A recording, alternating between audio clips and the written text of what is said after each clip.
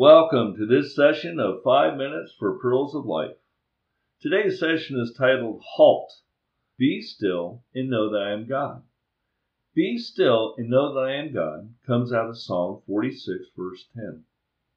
The entire world, every country and society, each and every life, yours and mine, our lives have been forever changed. For the Jewish people, this is their time of Passover. Today, for the Christian, it is Good Friday of Holy Week, and we're anticipating the coming of Easter Sunday. Jews and Christians agree, once before, the world experienced change. HALT is an acronym I learned during training and teach others to use when helping them through their challenges of life. HALT. H stands for hurting or hungry.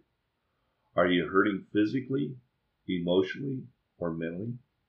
Are you possibly hungry because you're not eating, or possibly not eating the right foods?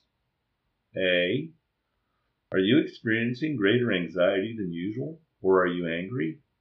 Both of these are true for many today, even if they don't know it or won't admit it. L. L stands for lonely. Or are you experiencing long periods of being alone? These are two very different experiences. Each one of us has times of being alone, and some of us experience loneliness. Current conditions requiring everyone to shelter in place are magnifying the experience of loneliness. T. T stands for tired. Tiredness causes people to not make the best decisions. Now people are tired and taxed. Taxed in the sense that their minds have time to think, ponder, and worry. Each of us has been forced to slow down. Reality is catching up with us.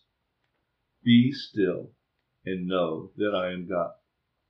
This is the hope and encouragement I have to offer you today. Seek God by taking this time to intentionally be still. Being still is hard. Many people stay busy so they don't have to hear that soft, gentle whisper. They reason because they realize their life, the way they live, the things they prioritize will change. We are all experiencing that now. The pandemic which we are experiencing is overwhelming.